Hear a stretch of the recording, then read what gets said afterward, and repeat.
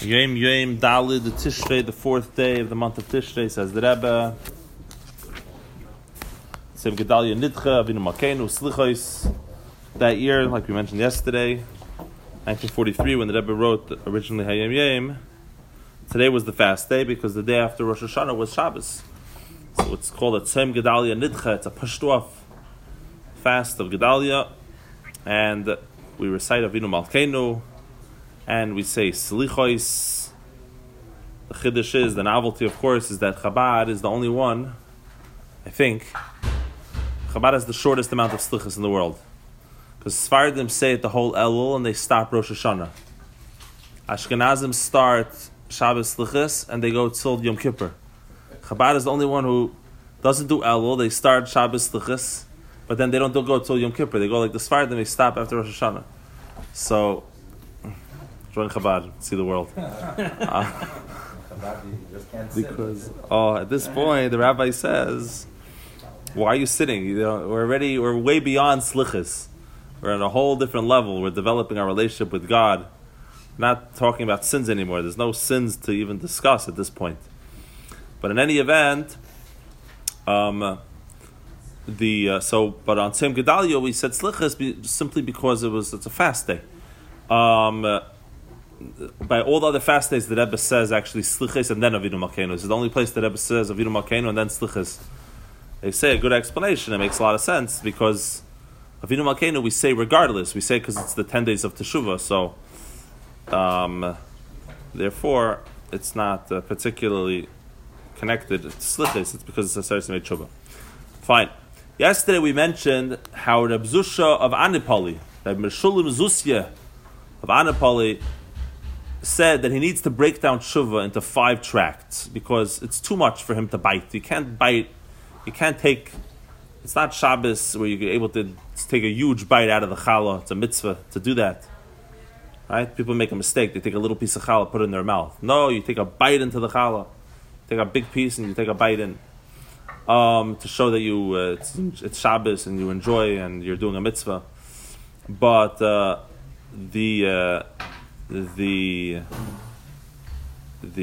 you had to break down tshuva into 5 tracks. Tov, Shin, Vav, Beis, Hey. The 5 letters of tshuva. The first one was a verse from Devarim. It said, the book of Devarim. It says in the Torah, Tamim Tia Im Havaya Likachas. He says, Kitzur Bir Amur Ba'ifan Aleph. The synopsis, the summary of what my father explained to me, the first method was Tamim Tia Im Havaya Likachas. Very complicated verse in the terms of what it means precisely. The literal translation of the word tamim means complete. So seemingly, I think that the most basic translation of the verse is you should be wholehearted. You should be complete with the Lord your God. The context of the verse is that other idolaters are constantly going to divinations and crystal balls and people that are trying to manipulate reality and trying to sway. And a Jew, just take it as it comes. Just accept the decrees of God. Know what you have to do. You're here to serve Hashem. You're here to do the right thing. Don't try being so sophisticated and so... be wholehearted. Be complete. So he says, Avodas HaTshuva haboy de atzmimos. This is the Avodas HaTshuva which comes about through tzmimos. Then what again is tmimus? So he says, there's many levels and concepts within tmimos. But what's the most important one? In relationship with tshuva, in relation to tshuva, the most important one, tmimos halev hanikras edenskeit. It means seriousness. Tmimos halev. In Yiddish, it's called edenskeit. Seriousness. Why is tmimos seriousness? Tmimos halev. Like we were saying, wholehearted. There's a certain innocence. That's also a common translation of the word tamim. Innocent. Wholehearted means that you don't have to be so convoluted. And you don't have to be so backwards. And so twisted like a pretzel. Right? You could be straightforward. You could be straight, wholehearted. I mean what I say what I mean. Right? nowadays we call it being cynical. Cynical. You look for the twist. Tamim tmimus halev. There has to be the first step. Ha'ila al kolana, the most important thing for tmimus, and the first of the 5 tracts of the way to actually be able to absorb and do teshuvah is serious. To be a serious person, to take it seriously. It's not right. The biggest obstacle to Judaism. Well, there's apathy, of course, but then there's another one which is also very common. It's not taking anything seriously. It's a late sunnus. It's a mockery, not because the person's against Judaism. Just they don't know how to take things seriously.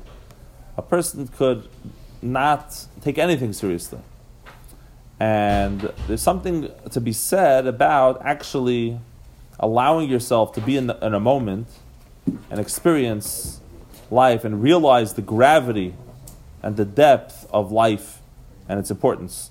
And that's why Hashem chose Avram. It says Hashem found his heart ne'eman lefanecha, loyal, trustworthy before him. Trustworthy. People who, nowadays you look into people's eyes, you could see sometimes that the person is not trustworthy simply because they're not serious enough. They're not present. Unfortunately, many people nowadays are not present. They're so busy on their phones and this, and you can't take their word for it. You can't. They're not. They don't. So that's the first level of tshuva, the Edenskite. When you have the Edenskite, all of a sudden, tshuva becomes not only possible, probable, the only path, the only thing to do, the only thing on your schedule. Arizal says that you're not allowed to work in Aseret Yimei Tshuva. Practically speaking, I've never seen that. People do go to work. There's enough days off. The boss is already thing. But the Arizal says, I saw that ever quoted, it's also like that has the same law like Chol HaMoed between Rosh Hashanah and Kippur, because you're supposed to be spending this time doing Tshuva. Right now, just to conclude, why do people sometimes worry about going to work where they don't worry about keeping the holiday? Especially in a year like this. I can't take off so much, I can't do this. Because they take their work more seriously than they take Hashem, than they take Judaism. That's exactly the point. Everyone takes something seriously. When it comes to their money, they take it very seriously. If you make a scratch on their bender, on their whatever, then whoa, it's the end of the world. You're going to see the whole tens of thousands of cars have to stop for hours because the guy got a fraction of, maybe he got a scratch in the corner of his car. Right? All of a sudden, when it comes to people's money, they're very serious. The point is, you should be serious about things that you're supposed to be serious about. What they're being serious about there is you're serious about their own ego and their own frivolous nonsense. Money is a serious thing, right? I was thinking of a good joke to respond, but I don't have one. Everyone have a fantastic day.